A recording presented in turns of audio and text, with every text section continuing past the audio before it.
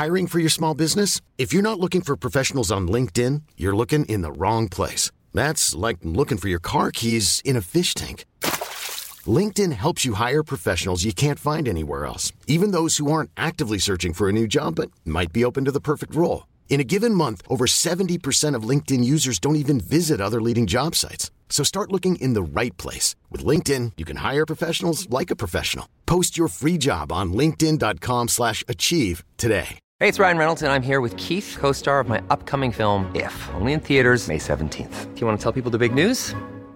All right, I'll do it. Sign up now and you'll get unlimited for $15 a month and 6 months of Paramount Plus Essential Plan on us. MintMobile.com/switch. Upfront payment of $45 equivalent to $15 per month. Unlimited over 40 gigabytes per month. Face lower speeds. Videos at 480p. Active Mint customers by 531.24 get 6 months of Paramount Plus Essential Plan. Auto renews after 6 months. Offer ends May 31st, 2024. Separate Paramount Plus registration required. Terms and conditions apply if rated PG.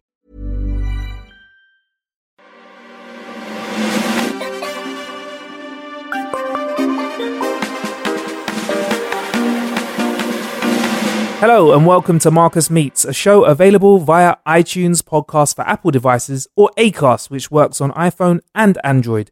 You can listen anywhere you want by heading to marcusbronzy.com/meets. That's MarcusBronzy.com/meets. Please let us know what you think of the show by leaving us a rating and review on iTunes. It really helps to spread the good word. Thank you in advance for that. Now, this is the Nihal episode. Now, Nihal is one heck of a talented broadcaster. He's worked in television, he's worked in national radio, and I was very excited to have him on the show. Now, just to clarify, when we are speaking about an incident that happened at an event called Jump Off, Nihal was in such a close proximity because he was actually judging at the time. So in case you're wondering, how was he so close? It's because he was an actual judge. So just to frame it up, think of him sitting on a chair, judging a competition, and then him reacting how he did. Now, the conversation between myself and Nihal started with us discussing something Nihal had tweeted earlier that day that, I'll tell you what, I'll let him explain. Like I said on Twitter, I have to go to the vets to get my dog's anal glands drained. Now, 3 words that you never want to hear in a sentence is anal gland drained. Like, that can only be a bad thing. There's nothing positive. There's nothing beautiful. There's nothing natural. Well, I guess it is natural. But you have to go. We've got a staffy called Luna. And I don't know, like once a year or so, a couple of years, she's getting older now. Don't ask me to explain what having your anal glands drained is like, because I'm at one end of that. The dog backside is at the other end of that, and I'm not trying to look at what that entails. All I know is that the vet puts a rubber glove on, feels around a bit. The dog looks at me like, "Why are you doing this to me?" It stops, and the dog kind of looks at me like, "I will never forgive you for this." And then it's over. I mean, it lasts very quickly. But some people on Twitter were replying to me going, "Oh yeah, I've done that myself. It's disgusting. It smells terrible." I was like, why would you do that? Like, why would you try and clean your own dog's anal glands? I'm just talking about it and I feel nauseous. The idea of actually doing that. Clearly, I was one of those Asians that was never going to go to med school. No, oh god, yeah, no doctor. I'm not that guy. No doctor behaviour. I'm so not that guy. So how long have you been doing it for? I know this is just training anal. No. How long have you been having to do this to the dog? Like how? What causes this? Do you know what, Marcus? I don't inquire. I just know my wife. So you know about it's happening when the dog starts to drag its ass across the floor. Right. So it's obviously got a problem. It's got itchy ass syndrome. Yeah. So itchy ass syndrome, in medical terms, must be draining of the anal glands. Okay. So essentially, when you see your dog dragging its ass across the floor with its ears back, looking all uncomfortable, that's time you need to call up the vet and say, "My dog's doing this," and then they go, "Oh, okay, but come and get those glands drained, homie." Bro, it's one of those tweets. I was just sitting there looking at my phone, going, "I don't even." Oh, anyway, that's what I said. Yes, this is a thing, right? Because I knew people like you and many people I know, including the chef Tom Kerridge. He even tweeted me straight afterwards with WTF. Like, what the... He had never heard of this either. And Tom Kerridge, chops animals up for food. Yeah. Every bit of an animal. Yeah, I'm glad that he doesn't know his way around anal glands. Because what you wouldn't have wanted is him going, oh yeah, you know what? Yeah, all the time. I made a stew once. That wouldn't be good. But congrats on the new show, man. Thanks, Marcus. 5 Live. Talk me through the new show, by the way. Like, so what's the crack with it? Well, it's a difficult question because I don't really know yet because we haven't had the conversations as to structurally how it will sound, what we're going for. Well, we have an idea of what it is not going to be. So it's not going to be what it was in that slot because I'm co-presenting with someone called Sarah Brett, and she has been presenting that for a few years. And she's been doing brilliantly at it. But the reason you bring someone like me on board is because I bring certain different vibe to it, and that vibe has to come through. It has to play to my strengths, but I also have to learn 5 Live strengths, which is much bigger audience, much more in depth, much broader in terms of the kind of subjects you'll cover. So when I covered that show, which basically means when the main presenter beforehand went away, I did a week of it. And on the Monday, I interviewed the comedian Paul Whitehouse, which from the Fast Show, and Harry Enfield and Chums, and like a legendary British comedian. On the Monday, did a big long interview with him. By Thursday, I was interviewing the former Greek finance minister Yanis Varoufakis about coming out of the Eurozone and how Greece's economy tumbled, potentially it was going to tumble the world economy into turmoil, just coming out of recession. And there was the Greeks saying, we're not going to pay back this debt. We're going to allow ourselves to crush out of the euro. And then the Troika, as they were called, of lenders to Greece, was saying, well, you've got to pay us, otherwise you're going to default. And it was all this madness going on. And then he wrote a book about what it was like to be the Greek finance minister, because he was the rock and roll finance minister. He wore jeans and biker jackets and rode around on motorbikes. And I was like, oh my God, look at this rock and roll dude. And it was interesting. So you went from Paul Whitehouse to him in 1 week, and that will give me a sense of how big a show. Like, for instance, I've already been asked if I'd be interested in interviewing Pele, right? But I can't do it, unfortunately, because I'm filming somewhere, so I can't do it. But, already you get a sense that, wow, you're moving onto a big stage. Asia Network taught me everything about broadcasting. I learned to become the broadcaster I am, not by my 12 years at Radio 1, but actually by my 7 years at the Asia Network. It really taught me how to deal with communication, how to really love language. Yeah. And to bring subjects alive, to be able to relate to that one person who's listening to you. Because in radio, never say plural to your audience. You never say you guys. You never say you girls. It's always one person in their earphones, one person in the kitchen, one person in a car, one person at the bus stop, one person on the back of the bus. It's one person always. And that taught me a lot, and I'm going from 200,000 listeners on the Asia Network to 2 million on this show slot on 5 Live. 5 Live as a total has 6 million listeners. Massive, yeah. So, we're into the big leagues, into the Premier League, right? So, yeah, you've definitely been flexing those broadcaster muscles on the Asia Network, like your current show. To me, it's definitely something where you get into strong topics and you sort of, you jump right in. Yeah, today we were talking about whether attitudes towards baby girls being born was still similar over here to the attitude that prevails in India. Now, in India, the birth of a baby girl is not treated with the same joy that the birth of a baby boy is. Now, there's many complex reasons for that, but what we wanted to ask was, is it the same over here, or has it changed over here? And the reason we're talking about it is because of a hospital in the Indian state of Gujarat. And you'll basically know Gujaratis because anyone called Patel is from Gujarat, is from that state in India.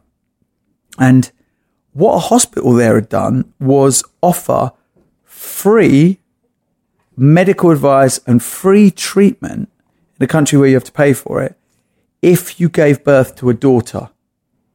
So they treated you differently. So they had to incentivize you. They had to encourage you. They had to say to you, look, come in, have that girl. Don't abort it. Don't kill it when it's a fetus. Don't kill it when it's just been born. Now, this happens in India where you get newborn babies buried alive if they are girls. because families can't afford to have girls. There's that in poor families. And then in more middle-class families, there's just a discrimination because of the dowry system whereby a girl must pay for the wedding. So that means that poor families don't want to have girls because they can't afford it. And there was also this idea that girls don't contribute, girls can't go out into the fields, girls won't financially look after their parents, girls don't carry on the family name. So it's all kind of loaded against. And we had some shocking stories. You know, we heard today on the show of a man telling us about his daughter. And his daughter got married. It was an arranged marriage. She was British Indian. She married a British Indian man who was a doctor. So a very good match, right? Asian families happy with that. Yep. Marrying a doctor, all good.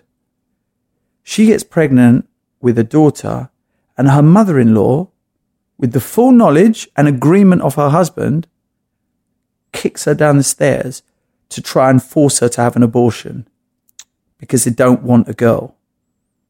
Now, this mother-in-law ended up getting 18 months in prison for this, and good. Yeah. And there still is this prevailing attitude in the Asian community that a boy is superior to a girl, that a boy being born is a reason for celebration, and a girl being born is a reason to feel sad. Now, that's, of course, not across the board, but it is still there. I have a daughter, I have a son, and I love my daughter. My daughter and my son are completely equal, and that's how it should be, and we just want more of that to happen. Do you think having a family has that given you a bit of extra oomph when you're tucking into these sorts of serious things? Yeah, I think, Marcus, that's a very good question, and a very good observation, because once you become a parent, your worldview does change, or at least mine certainly did, because you see your kid's face in the face of all kids. You see how a child has been battered or abused, and you think of your own child. They're happy, secure, loved, spoilt in many ways in comparison. So yeah, it definitely does. And it certainly, having a girl has made me much more of a advocate for what I think should be normal things. Because as a person of colour, I want to be treated equally to a white person. A woman should be treated equally to a man. Of course, yeah. A gay person should be treated equally to a straight person. These things are normal. Like, this is not revolutionary. Like, this is not me trying to put myself on a pedestal and say, look how good I am. I mean, this should just be normal. Like, why wouldn't it be? Yeah. The odd thing is not asking for it. The odd thing is the fact that it doesn't exist now. I mean, I don't understand why a woman would be paid less than a man for doing the same job. And how can that be a thing? How can it be a thing that you would discriminate against someone because they're a different gender than you? Yeah. Why would you discriminate against someone because they're gay? Because they prefer people of their own sex, or indeed of both sexes? It's of no difference to me. Yeah, and what's interesting is that it feels like it's, I don't, like, a lot of people tell me it's getting worse, but I don't believe that that's the actual issue at the moment. What would you say to people that say that it's social media coverage is just helping to show more of what is going on? The fact that communication is deeper, stronger, easier than it ever was. Do you think it's a case that that's kind of showing more of what's going on instead of it actually happening more? You know, post-Brexit, there's been the whole conversation about a spike in racism. Yeah. And you can look at that two ways. You can say that there's still the same amount of racists that there were before. They just feel a little bit emboldened, and eventually they'll just crawl back under their rocks because they'll realise that the vast majority of British people, those who voted to leave the EU, were not racists. You know, it wasn't racist to vote to leave the EU. It's not racist to have issues with immigration.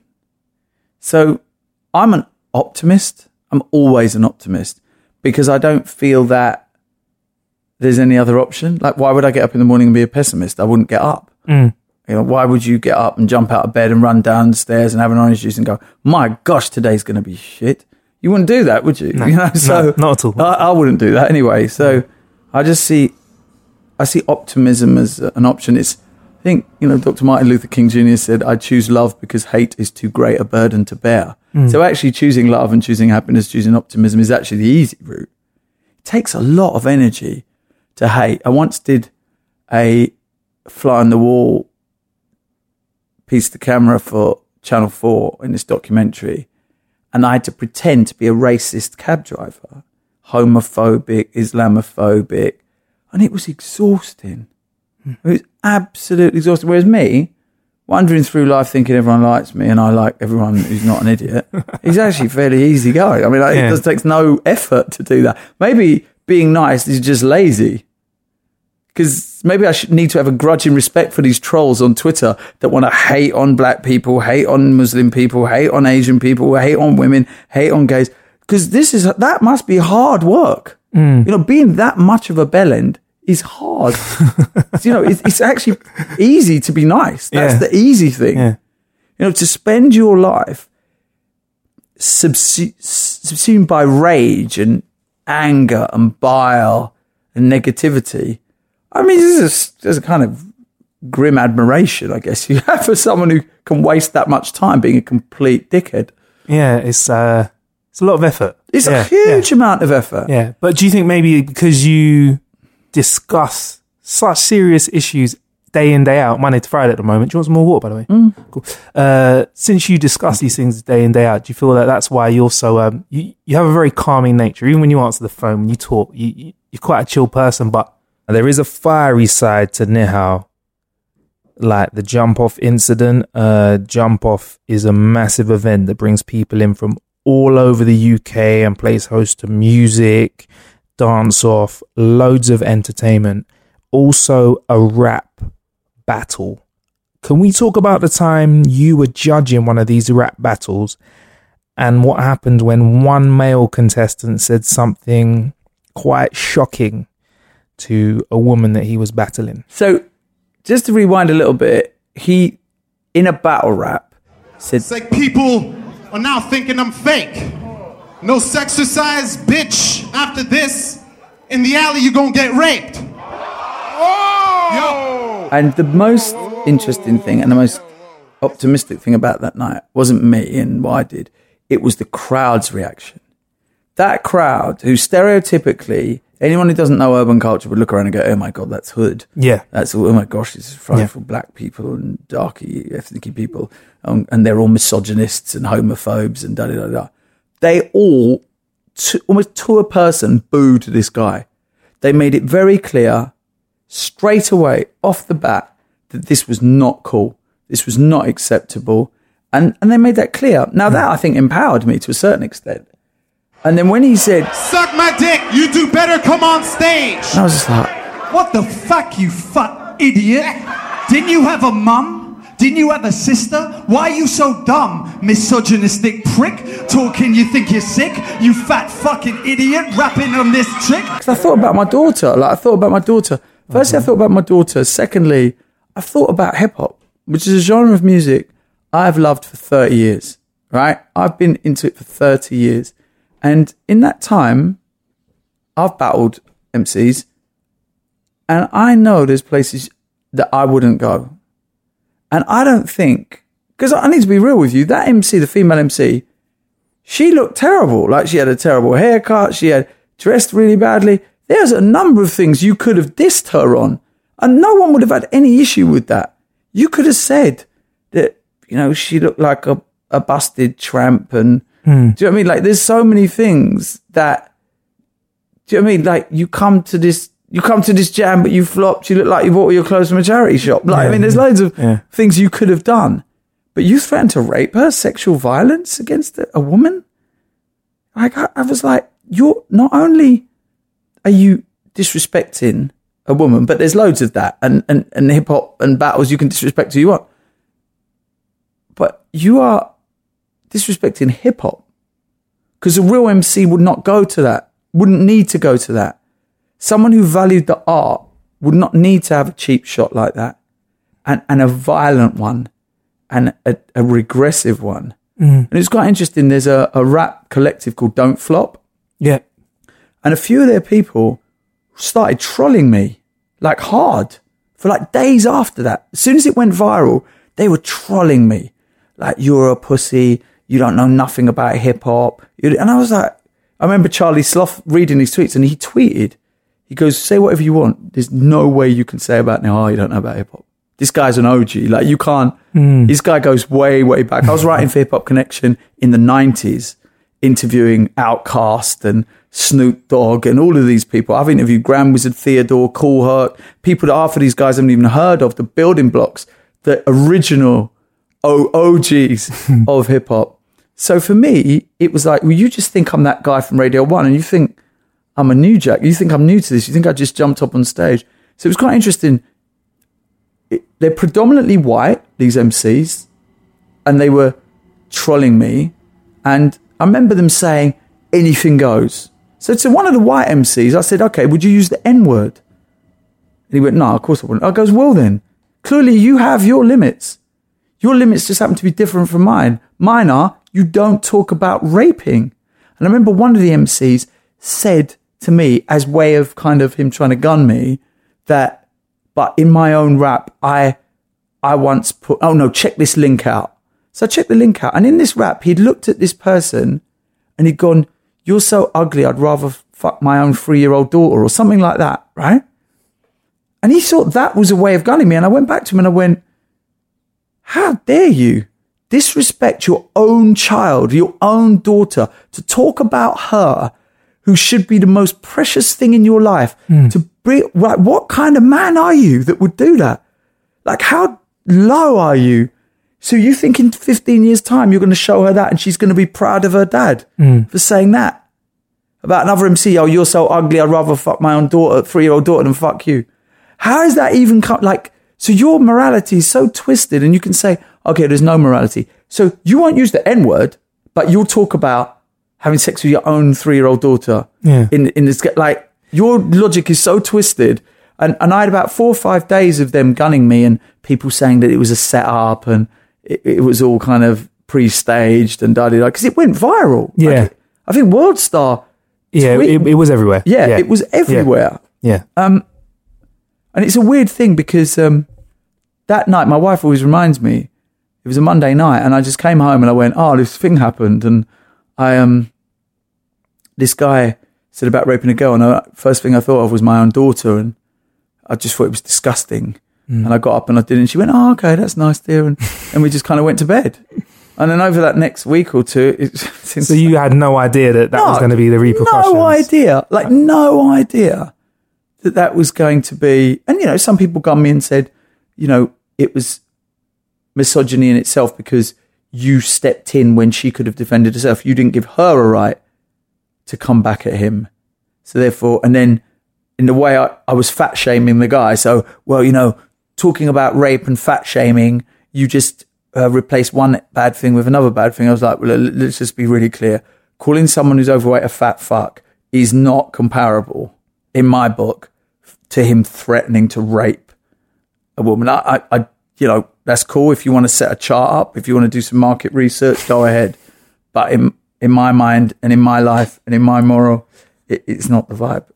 See, it's interesting that whole moment brought all of that out the woodwork as well. All these interesting people, and I say interesting, there's probably a better word I can use for that. But all of these types of people that had these very out there views, and you know how you just seem to be the person that can do that. I don't know whether it's because of your journalism part. I mean, do you think that that's why you've got this skill where you can draw people out and have conversations with them, whatever their opinion is? Do you know what, Marcus? I like people. And I like talking to people. You know, on Saturday night, I was at a rave. I sat next to these two girls. And it was 4:30, 5 in the morning in Hackney. And we were a bit worse for wear, me and my mate, because we'd been out on a night, originally 12 of us. And by the end of it, it was 2 of us in a rave in Hackney. That's what we like to hear. Yeah, exactly. I'm still doing it, mid-40s, still on it. And these two girls sat next to me and they were talking. I went, it's really nice to see, like I said, my wife and her best friend, you remind me of my wife and her best friend, like 2 girls out partying, having fun. She went, oh, yeah, you know. We started talking. Within 5 minutes, I knew that she had mostly liked girls, but now she'd met this new guy. She'd been with him for 2 years. She, you had to explain because she was of a Caribbean background, she never thought she would settle down with a guy. She'd always liked girls. Within 5 minutes, we're having these conversations. This happens all the time because one thing, and one day it'll get me in trouble, as you got me in trouble once, is you kind of forget that in the job I do, I ask questions that most people wouldn't. So that becomes your normality. Definitely. When did it get you in trouble? I started having this conversation with this guy, this cab driver, old fella. And I kept asking him about politics, about, what does he think? And da, da, da. He said, what do you do then? And as soon as I said BBC, he went nuts. What do you want to know? Why do you want to know for? Who are you talking to? Are you recording this? Wow. He just went super paranoid. Super paranoid. But the thing is, in school, I remember, I was kind of renowned as the guy who talked myself into trouble. So I remember I got into a bit of trouble because we got into a little kind of gang thing, and rather than me just kind of diffusing it, I just couldn't help but take the piss out of the bloke, which meant that he had no option but to have to fight me because I'd just kind of humiliated him so much. I mean, with one of the Towie girls, we were outside a club in Essex, and I was with a few of my pals, and they're a bit lively, and they're ex-army and all kinds of madness, and they're big lads, and I'm obviously not a big lad. I'm not like you, Marcus. And I remember this girl being really mouthy, and she'd had quite a bit of work done, as some of those Essex girls have done. And I just said, I hope you kept the receipt for that, Nose.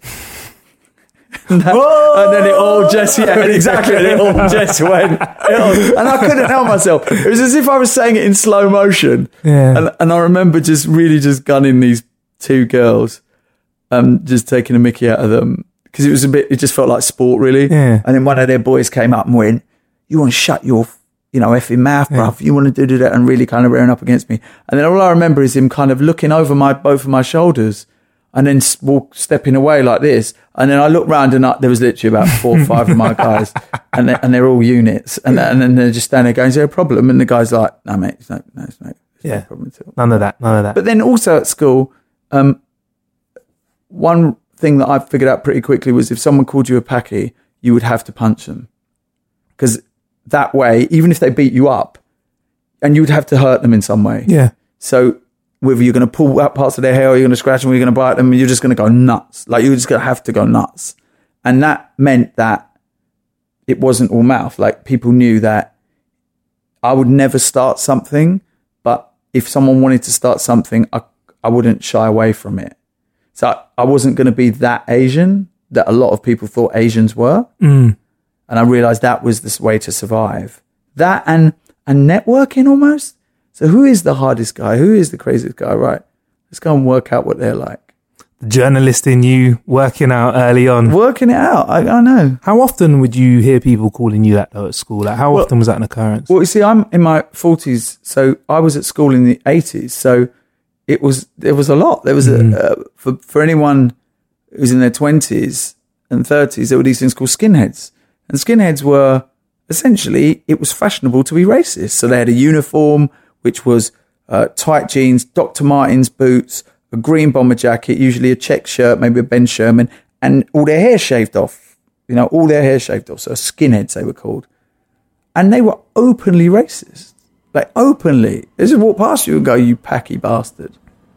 Like, crazy. No way. Like, and it was just like, they were kind of empowered. So now you see them, they're the kind of people that rip their hijabs off Muslim women and spit at Muslim women and go to EDL marches and Britain First and all BNP and all those idiots. It's those people. But there were loads of them. And I went to a state school. I didn't go to a posh school. I went to a state school in Essex, and I was one of maybe 10 Asians in a school of 1,000 kids. So, firstly, you clubbed together with the black kids because the black kids were having none of it. Like you called them the N-word, they were going to bang you out. Like no doubt about it. So it was make an alliance with them, hang around with them because that was the backup you needed. And if it came on top, you were good, you know. But one thing that I've always realised, Marcus, is for every white person that called me a Paki, there was at least 10 white people that would. I'm Sandra, and I'm just the professional your small business was looking for. But you didn't hire me because you didn't use LinkedIn Jobs. LinkedIn has professionals you can't find anywhere else, including those who aren't actively looking for a new job, but might be open to the perfect role, like me.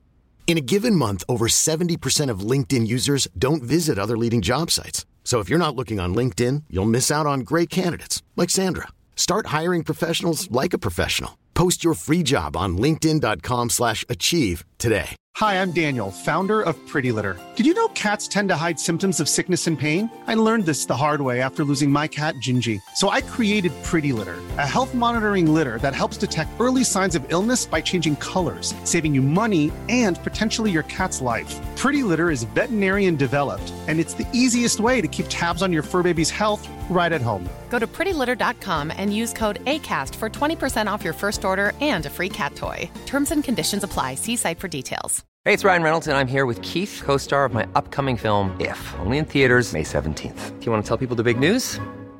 All right, I'll do it. Sign up now and you'll get unlimited for $15 a month and 6 months of Paramount Plus Essential Plan on us. MintMobile.com/switch. Upfront payment of $45 equivalent to $15 per month. Unlimited over 40 gigabytes per month. Face lower speeds. Videos at 480p. Active Mint customers by 531.24 get 6 months of Paramount Plus Essential Plan. Auto renews after 6 months. Offer ends May 31st, 2024. Separate Paramount Plus registration required. Terms and conditions apply if rated PG.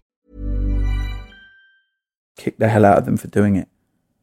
You know, white British people are good people, tolerant people, much more tolerant than Asians are of each other. And I say that from experience. You know, I grew up around white people. I know how tolerant white people are. I was welcomed into the homes of my friends, you know, who were living in council estates.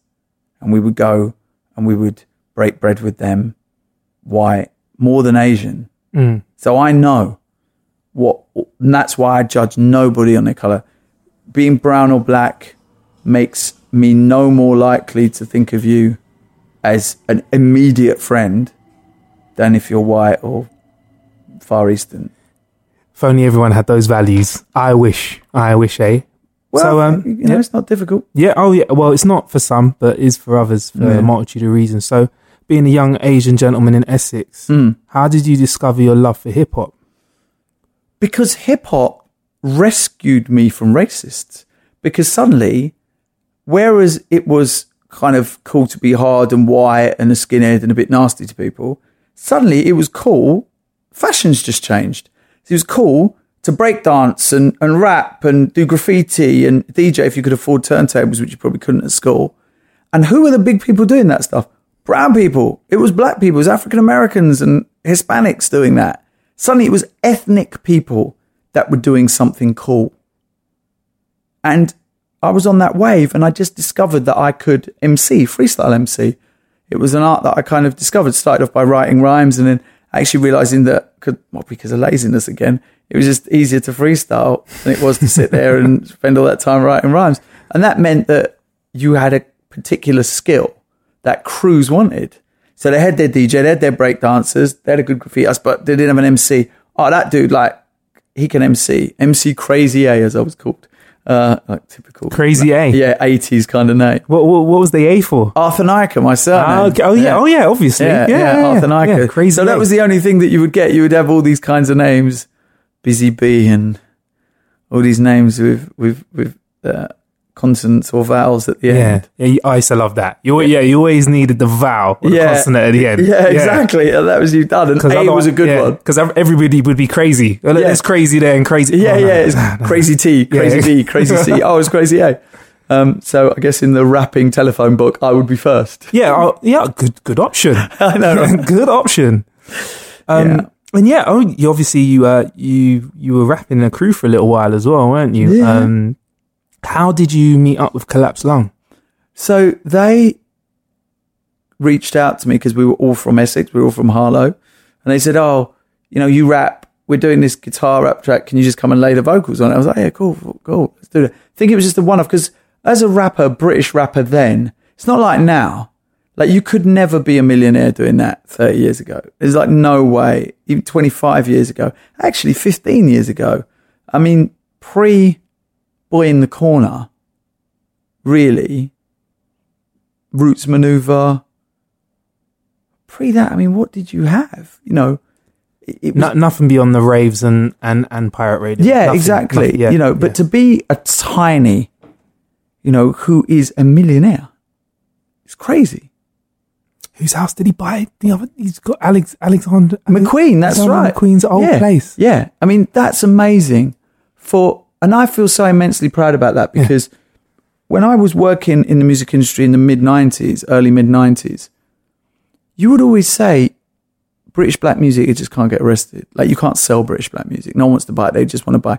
If it's black, it's American. And okay, there was different bits. There's a Soul to Soul. Jazzy B made a difference. And Loose Ends made a difference. But then there were other amazing, the late, great Lyndon David Hall, you know, who had a brilliant voice, Sexy Cinderella tune. But no one really cared, you know? And then a white guy doing it, Rick Astley, comes along with pop songs and everyone's like, oh, white soul, brilliant. You know, so it was really difficult then, you know? And I figured that out pretty quickly. So you would just go and do bits. What anyone asked you to do it, you'd go, okay, I'll just do whatever, because something might come of it. And something did come of it with Collapsed Lung. You know, suddenly they just became indie darlings. You know, the Enemy loved us. Joe Wiley played us on Radio 1 when Joe Wiley was like the biggest thing in alternative radio. We played festivals, we toured the country, and Collapsed Lung was a thing. You know, comedians like Mark Thomas and Phil Jupiters Mark Lamar would come and see us play. And it was exciting time. And that was like 93? So like 23 years ago. This is well before the Nevermind the Buzzcocks iterations of these same people. Or before them ones, you know, it was just out there, you know. There's a video clip on YouTube of me in Collapsed Lung performing a track called Chainsaw Wedgie. Right now it's time to receive a Chainsaw Wedgie from Collapsed Lung.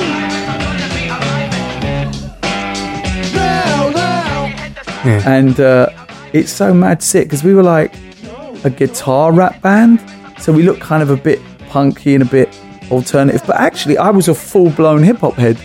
But it was great with Collapsed Lung because it opened my mind to Nirvana and Radiohead, and started listening in those early 90s, mid-90s, to all these guitar bands, as well as listening to the hip-hop I was listening to. And you think that opening up kind of helped that transition into Radio 1 when that finally came around? Because its playlist obviously is pop. I'm a different kind of Asian, right? I'm a different kind of Asian. I'm a left field brother, right? I'm not that guy that was going to Bollywood raves and Bhangra and all that. It's nothing to do with me. I've got my tats, and I've grown up around mostly white and black people.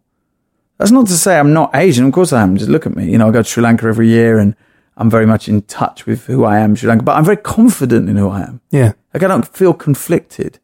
I don't say, oh, God, I wish I was this and what I was that. My parents brought us up to believe in being here. So, for me, it's always been easy to glide into situations and to talk to different people and appreciate different mindsets. And part of that is also kind of having multiple personalities. So, you know, you're one thing in a certain sphere and you're another thing in another sphere and you're another thing in another sphere. And that's taken the longest time to kind of really go, okay, I don't have to be what I think other people want me to be. With regards to being a broadcaster, we've already spoken about your journalism, so you've written about music, you performed music, you're then on Radio 1, so you're you're on one of the largest stations in the world. How was it having a skill set that could work on specialist radio? You've mentioned different sides, but also working out and growing as a broadcaster with, I'd say, more speech and daytime radio as well. How was it developing those skills and talents? Or how do you feel now at the other end, knowing that you've got this plethora of skill? Do you know what? I just genuinely, I feel like there's no other broadcaster with the breadth that I have. There's no broadcaster who can direct message a former cabinet minister and a grime MC on Twitter and have very meaningful conversations and deep conversations about both things. So it just meant that, I'm not sure I ever really felt, there was only a couple of years when I ever really felt valued at Radio 1.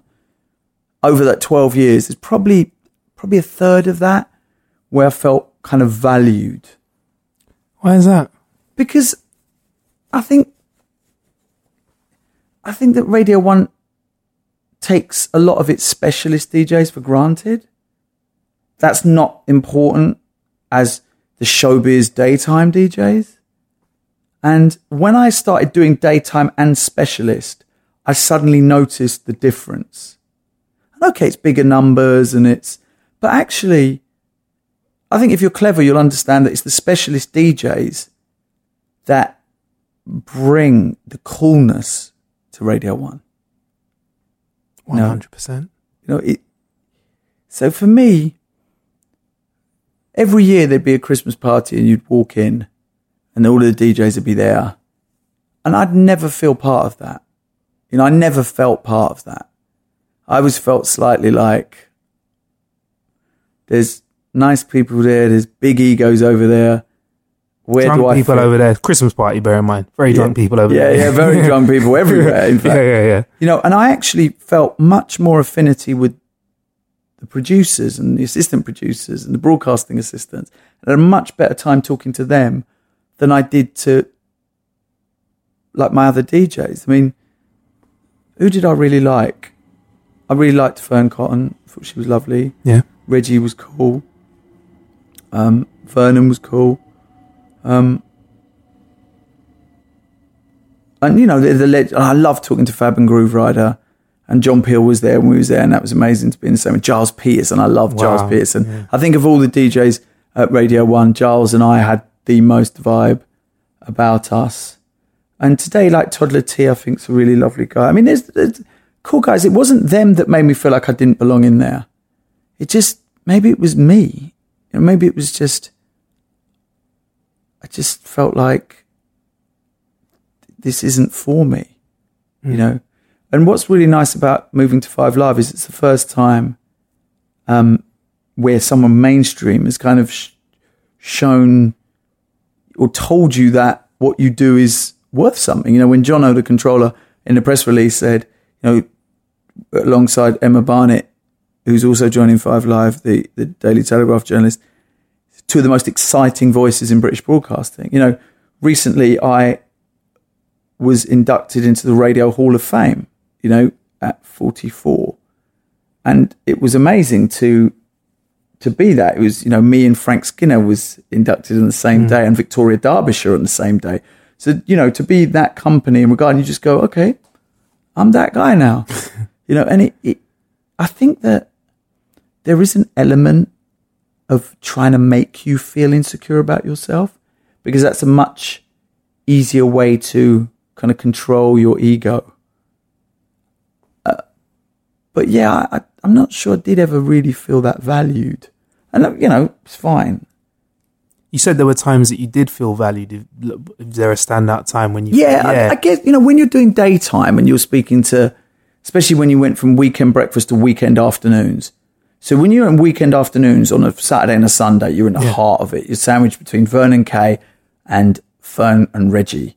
And they're big names, right? And you're there on that daytime. But ultimately, there's no fulfillment in that broadcasting for me. When I look back on that, I don't think I really got anything out of it. It was only really when I started doing the phone-in show on the BBC Asia Network that I really started to feel that I was home. And I made that decision that I wanted to do speech broadcasting because I didn't want to be a DJ in the clubs in my 40s. I just didn't want that. I didn't want to be getting in at 5 o'clock in the morning. I didn't want to be getting in with a tour manager and travelling up to different parts of the country on a Wednesday, Thursday night to play in a club whereby I didn't really like it. I didn't really enjoy it. I'm privileged, and it is a blessing to be able to do something I love. And on 5 Live, I know I'm going to be able to do something I love. On Asian Network, I've done something I love. Doing my specialist show on Radio 1, I loved it. But ultimately, the problem was there was no Asian scene. There wasn't. So those 2 hours really were just almost like a tick box exercise. Here's 2 hours for Asian people to do Bhangra and to do... So here's the Beeb. We've done our... Do you know what? And that's not their fault. Because there were plenty of Asians that did it, but a lot of the Asian artists themselves were just happy to have that one play on 2 hours on Radio 1 and bank their PRS check. But that's not what music is about. Music about... If you look at Stormzy's hustle... Stormzy doesn't need the radio to be who he is. Skeppy doesn't need the radio. It's brilliant that it's there, and it's brilliant that amazing DJs like Mr. Jam are there to champion what they do. But look at them, they're self-generating empires. And I also saw that. I saw that actually, if you do speech radio, you can't Spotify a good conversation, right? You need people there to be able to get that. And also as well with Radio 1, the older you are, the less respect you have or the more pressure you feel because people start to question your relevance. But in speech broadcasting, news, politics, the older you get, the better you are at it. Yes. Because of the amount of experience you have, because of the kind of conversations you can have, because of the knowledge you have accrued. I actually feel that my brain is more vibrant now than it has ever been in its ability to be able to pick out facts and read things and see and analyze. It's amazing. My brain feels more alive than it ever did in the first years of my broadcasting. Great. And you know, Manchester, we'll talk about Manchester in a sec because that's a great part of the UK to move to. But another thing about you, and this is interesting, and you're quite an honest person. You're very open, and the fact that when you were still in the Radio 1 building to make the comments that you did about there not being enough diversity. Correct me if I'm wrong, by the way, Nihal, if I say anything out of way, but you weren't happy with the lack of diversity within the production teams who, I just want to quickly say, unsung heroes, like the amount of work that the producers do to get the content out there, obviously not taking away anything from the presenters, but so much work comes in for production. But the fact that you could say that while you were still in the building, for me, that was another jump off. Whoa, I can't believe, oh, wow, can't believe he's just said that, you know. And, you know, there were people that were talking to me saying at the time, oh my gosh, don't bite the hand that feeds you and stuff. And I was like, I saw it as more than that. I saw it as very ballsy and how did you gather the balls to say that? You know what? For the people who said, don't bite the hands that feed you, I'm not Oliver Twist. Like, I'm not going with a begging bowl. Yeah. And if those people are saying yes, massa, no, massa, like, they need to fix up. Exactly. Right? Because we have a right as people of colour to be treated equally. And if we're not being treated equally, we have to say that. Now, I'm lucky. I'm not in my 20s. I'm secure in who I am. And I knew that no one could fire me for that because it would be even worse for them if they did that. And to me, what wound me up was how comfortable everyone felt about what a great job they were doing on the 8th floor about diversity. It's like, oh, look, walk around the 8th floor at the BBC. There's black folks over there. There's mixed race blokes over there and girls. There's Asian people over there and there's white people. Look at us. We are the world. We are like, whoa, let's just check this out for a minute. All the black folks are there, one extra. All the Asian folks are there, Asian Network. Mostly the white folks are Radio 1. That's not diversity. That is silos. And that's the word I used. And that's the word that wound them up the most. Because I said, this is silos. This is all the Asian people over there, all the white people. And I had these conversations where black people and Asian people felt as though they couldn't move. They weren't being given the chance to try new things. Now, at that point as well, when I made those comments, between the hours of 7 a.m. and 7 p.m, every day on Radio 1, there was not a single person of colour working in production or on air. This is just before Clara Amfo was announced. Yeah.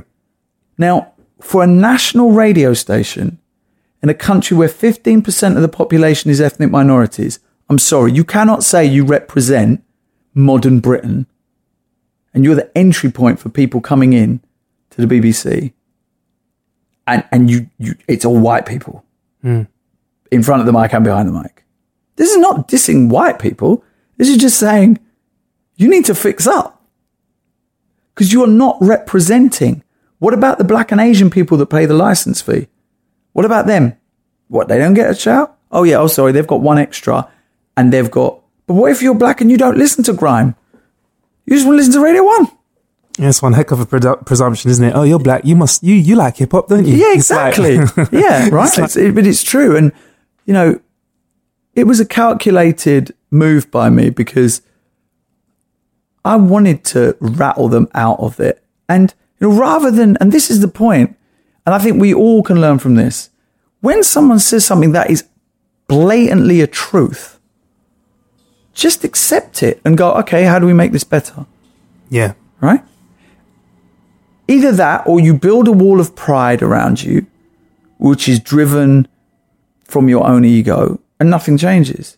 Now, there are some very good people at the BBC who are driving diversity and want it to happen. And the biggest champion of diversity that I've met at the BBC is Lord Hall.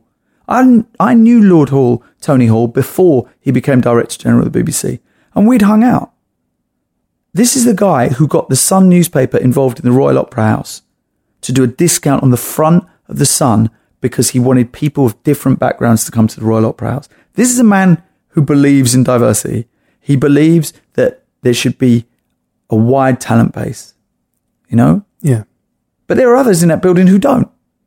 And there are others in that building, usually old people, who believe that diversity is like doing us ethnics a favour. Oh, we'll be nice to those lovely ethnic chaps.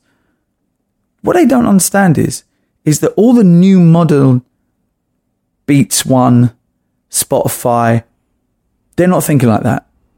They're thinking, who's the best person? They're not thinking, how do I get people that look and sound like me? They're thinking, actually the best people I've come across in business, and I know CEOs of major companies. Without fail, most of them have said to me, I want to look around the room and see people who are nothing like me. One of the problems you get at the BBC is you look around too many of those rooms and they're all the same type of person, really. And that's actually more to do with class than it is to do with colour. How often do you hear a working class accent? You know, it's all very, very middle class. Was there a conversation that was had with you and management after you made those comments? A number of conversations. Yeah, a number of conversations about perhaps this could have been done differently. Why didn't we talk about it internally? And, you know, of course there are going to be a number of conversations because it got a lot of, you know, once it goes in the Media Guardian, everyone picks up on it. You know, Radio 1 DJ slams because they want to give the BBC a kick in. Yeah. Right? And it was, I was on the diversity, and I still am on the diversity strategy board of the BBC. So me, Floella Benjamin, Lenny Henry, Dame Tanni Grey-Thompson. You know, it's a powerful group of people. George the Poet's on there, and Jason Roberts, the footballer. And it's a really powerful group of people that really do push the BBC as to what they're doing in terms of their targets, etc. It's a big organisation. But Lord Hall is definitely taking it the right way. And he gets it, and he's passionate about it. Great. How do you feel about diversity now on Radio 1 and 1 Extra, do you think? Oh, and Asian Network? I think that I would like to see more people of colour making the decisions. You know, I remember someone once boasting to me how they had, you know, black women on 1 Extra. I was like, don't boast about that. You know, that's like a fisherman boasting about catching fish. That's the job to do that. You know, Clara Amfo is something worth boasting about. To give Fern Cotton's old gig and to give that to Clara Amfo is an amazing statement. And I think that is powerful. But you also need to look up the food chain, you know? The guy who was running the playlist at One Extra has now left to join Spotify. Spotify, yeah. Yeah. Austin. Yeah. Oh, yeah. Yeah. You know, and that's one of the few black faces, you know, in positions of power like that. I suppose that proves your point, right? That these companies will come along and just, you know, they're great. Right, We'll have you. They're great. We'll have you. They're not, and you deliver, and we're good. You know, if you have got what we want, you're good. You know, my friend who's Asian owns a very, very successful PR company, super successful. And he's amazing. He's amazing. The contact, the people that he surrounds himself, the people he employs. He's not interested in colour. He's not interested in what school they went to. He's just interested in what is their vibe, what is their buzz. Mm. People just want good now. I like that. I like moving in that direction. Yeah. Well, that benefits us. Yeah. You know? It benefits you more than me because I'm older. Well, yeah, we'll see. Yeah, I'm enjoying the turn of the times. I mean, this virile situation that's happening. It's July 2016 right now. The Black Lives Matter. Yeah, Black Lives Matter movement, and it's something that it needs to be addressed first. It's playing on my mind a lot. It's not something I like to discuss a lot because at the moment I'm disappointed. I open my timeline. I'm disappointed at what I see, and I hear stories, you know, that you've just told me about when you were younger, and I'm like, things should not be like this now. But you know what, Marcus? You know, don't be the pint's half empty kind of guy. Yeah. Because actually, do not let the fact that the idiots shout loudest make you think that there are more of them than us. There aren't. There aren't. For every white person who thinks you are a black bastard, there is at least 100 white people who go, that's my guy. Yeah. Right? So you can't let that one person dictate you. There will always be idiots in the world. Yeah. Listen, you go to the Caribbean and there are people from Barbados who look down on Jamaicans. There are Ghanaians and Nigerians who don't get on. Oh, believe I know about that. There, right? There are Indians and Pakistanis who don't get on. Yeah. There are idiots in every race. Trust me, the reason that things annoy us so much now is because we're beyond the stage of us surviving. When our parents came here, they had to put up with that stuff because they were just trying to survive. We're not trying to survive. We're good in that respect. We have a Race Relations Act. We have hate crime legislation. Our parents didn't have any of that. So we can go to the police and go, now, you may not like that, the police, etc., but there is legislation in place. We have opportunities the like of which our parents never had. Look at you. You're sitting in your own office. You're your own business. You know, our parents dreamt of that. And now in one generation, imagine what our kids will do. We're turbocharging ambition to our kids.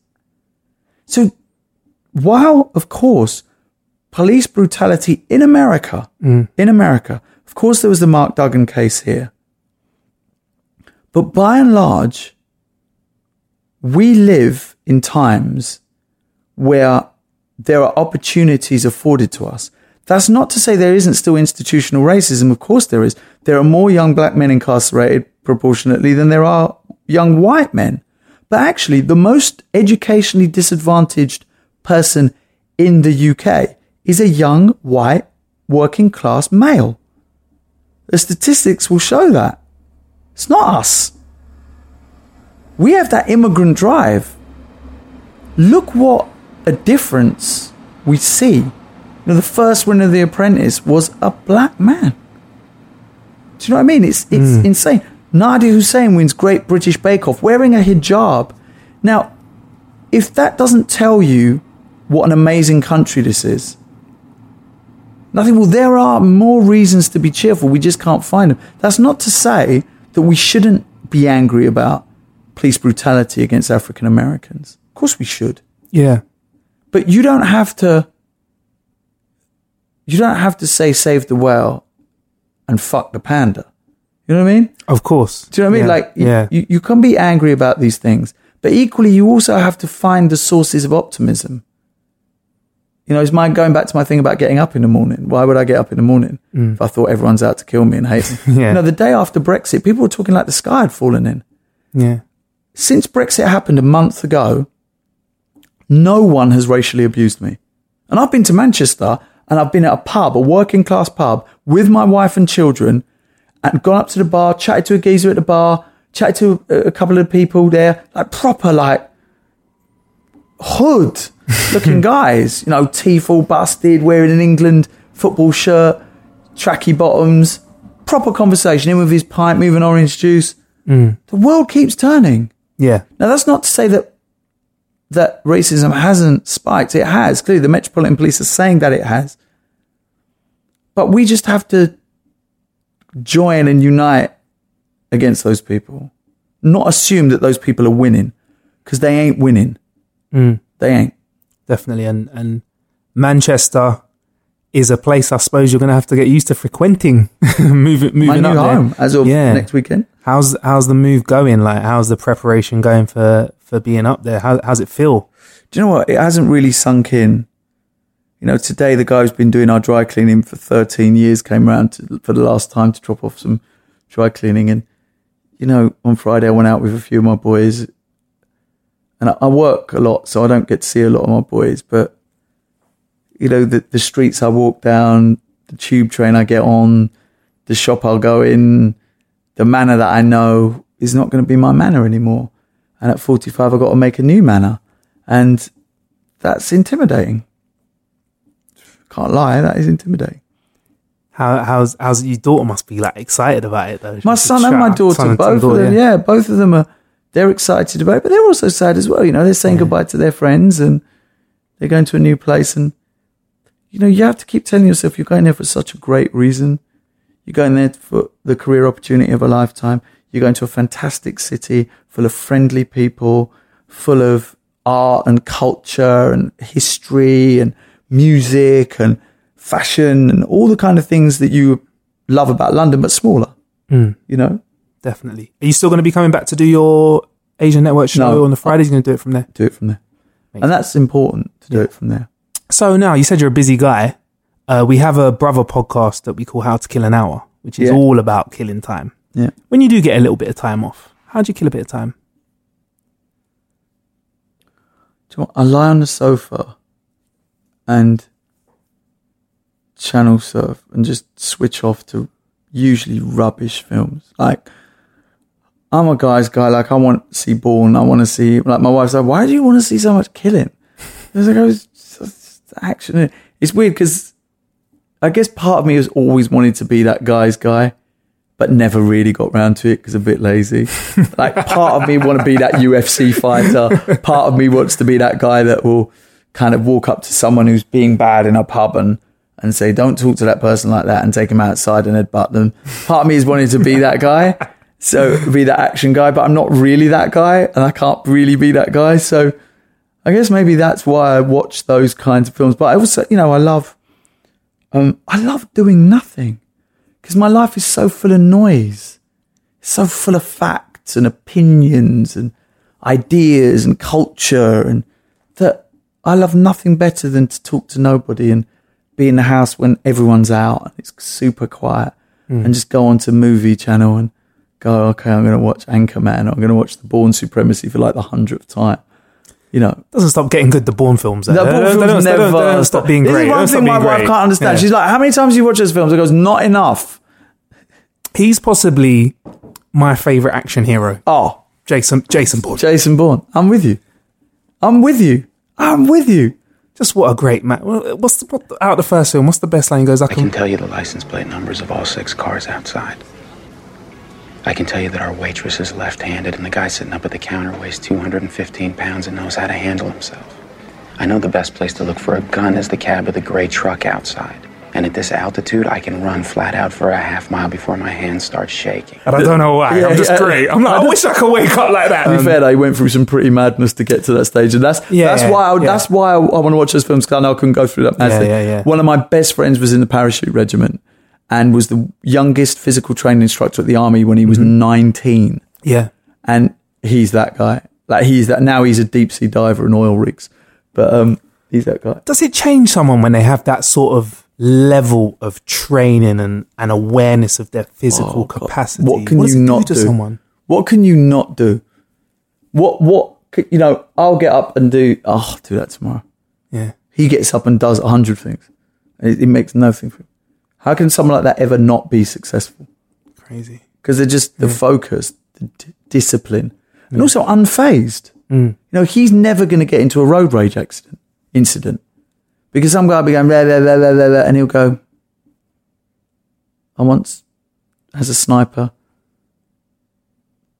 killed a drug dealer in Belize from like 1,000 yards, took him out. So you barking like a puppy at me makes no difference to me. Wow, his frame of mind must be very interesting. It's really interesting. Weirdly enough, on Friday night, we were having this conversation about killing people, and it was really fascinating because I introduced him to a mate of mine who's an extraordinary guy called Trevor Robinson. And I name him for a reason because he's the only black person to own his own advertising agency. So for those of you a certain age will remember You've Been Tangoed. Yeah. It was one of the biggest advertising things, You've Been Tangoed, and he came up with that. That was our black guy who came up with that. And now he owns his own advertising agency and he's super successful and he's brilliant. And he's one of my closest friends. And he won an OBE, actually, Trevor Robinson OBE. And he, sat there with my mate who was in the army and was fascinated by him. Because I've never really met, even though my pal grew up on a housing estate in South London and has been through all the hood madness you can imagine. Yeah. And he's a member of Groucho and, he's just that guy, super cool guy. And he sat with my pal and there's such a fascinating conversation. It's really interesting when you meet men who go to those extremes, who've done those things. He was in Iraq in the first Gulf War in the 90s, and saw, a street, like Oxford Street full of dead bodies, of dead Iraqi soldiers. And those things are deep, Yeah. It's interesting. There's actually another episode where I actually do get to have a conversation with somebody who's had a similar line of work. And he has to remain unnamed because he's not able to basically reveal anything about himself. And you're right. When you meet people like that, there are questions or there are stories that they'll tell you. And it makes you think, wow, I think I've seen stuff. Yeah. It's very interesting. But now I've taken so much of your time. You're going to be in Manchester. Yes. by the time this comes out in a few days. Amazing. So thank you for having a chat with me. And if I'm in the Northwest, I'll give you a shout. Oh, Marcus, 100%. And you probably will be, right? I mean, yeah, I'm doing Children's BBC stuff. Yeah, exactly. Yeah, I'll be up there. It's a great building, isn't it, as well? It is amazing building and amazing people. And I'm, thanks for asking me, Marcus. That's a nice conversation. You've really done your research, which is good. Yeah, I did. Sign of a good journalist. Did a little bit of reading, mate. One more thing there. Yes. Now, so actually, I've got to ask you this, actually. So you've done everything from journalism, specialist radio, speech radio now. Like you've done a lot of broadcasting. Little piece of advice for a young journalist or broadcaster that wants to be successful. Be really interested in the world around you. Know that you don't know it all. And, I think the best advice is just be positive with everyone around you because people like to have positive people around them. Even to this day, if I can, I'll meet up with someone who's come out of university or I'll email them or I'll direct message them my email address if they want to ask some questions. It takes a while for me to get back to them, but I do it. And just always remember that. Trevor Nelson gave me a great bit of advice. Don't look for massive peaks because there will be massive troughs. It's about a steady climb because you're in this game for the long run. And see ahead. Look ahead. When I was a PR guy, I looked ahead and said, in 10 years, I don't want to be doing this. So when the first opportunity came for me to really get out of it, I got out of it. When I didn't want to be a music DJ anymore, I looked for the opportunity and I got out of it. And it's worked out. And when I look back on those things, it's about constantly evolving, constantly making sure that people don't box you in. Yes. And I think, you'll be good. The thing about you, Marcus, is that you're tall, you're commanding, you're clever. So now what you need to do is understand that your differences are your positives. People want me on 5 Live because I bring a different swagger that comes from 12 years on Radio 1 and then doing the Asian Network and having that way. So every single day, every single person you meet who tells you an anecdote and a story is something you lock away for future relevance. And always do the meeting. Okay. Now, no matter how irrelevant it may seem, always do the meeting. That makes sense. That makes sense. That's one thing that my mentor told me. Always do the meeting. All right. Thank you very much. Right, I must let you go now because Marcus. Thank you very much. Hot in here. It's roasting. Cheers. All right. Yeah, it was definitely getting hot in there. God, how wise were those words at the end? Definitely taking those on board, and we'll be using those in the future. Always take the meeting. This, especially if it's a meeting and I want you to be a guest on this show.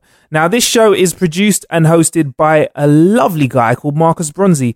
Thank you to the co-producers, Billy Wright, Shane Powell and David Shawcross. Special thanks to Milo Fisher in research, Carl James, Wide Awake, aka CJ Beach, and Jordan Crisp for the stings and intro music.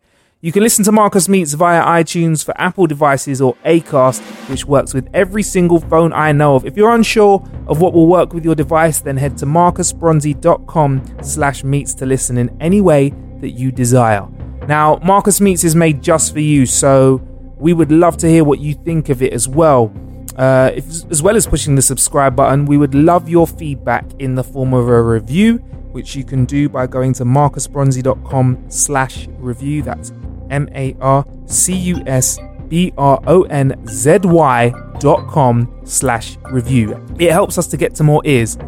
And if you want to show us even more love, you can become a patron of Marcus Meets and get access to a whole heap of bonus content early by going to marcusbronzy.com/thanks. That's marcusbronzy.com/thanks.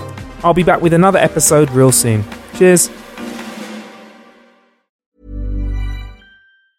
Hi, I'm Daniel, founder of Pretty Litter. Did you know cats tend to hide symptoms of sickness and pain? I learned this the hard way after losing my cat, Gingy. So I created Pretty Litter, a health monitoring litter that helps detect early signs of illness by changing colors, saving you money and potentially your cat's life. Pretty Litter is veterinarian developed, and it's the easiest way to keep tabs on your fur baby's health right at home. Go to prettylitter.com and use code ACAST for 20% off your first order and a free cat toy. Terms and conditions apply. See site for details. Ever catch yourself eating the same flavorless dinner 3 days in a row?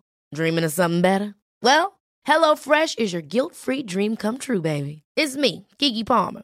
Let's wake up those taste buds with hot, juicy pecan-crusted chicken or garlic butter shrimp scampi. HelloFresh.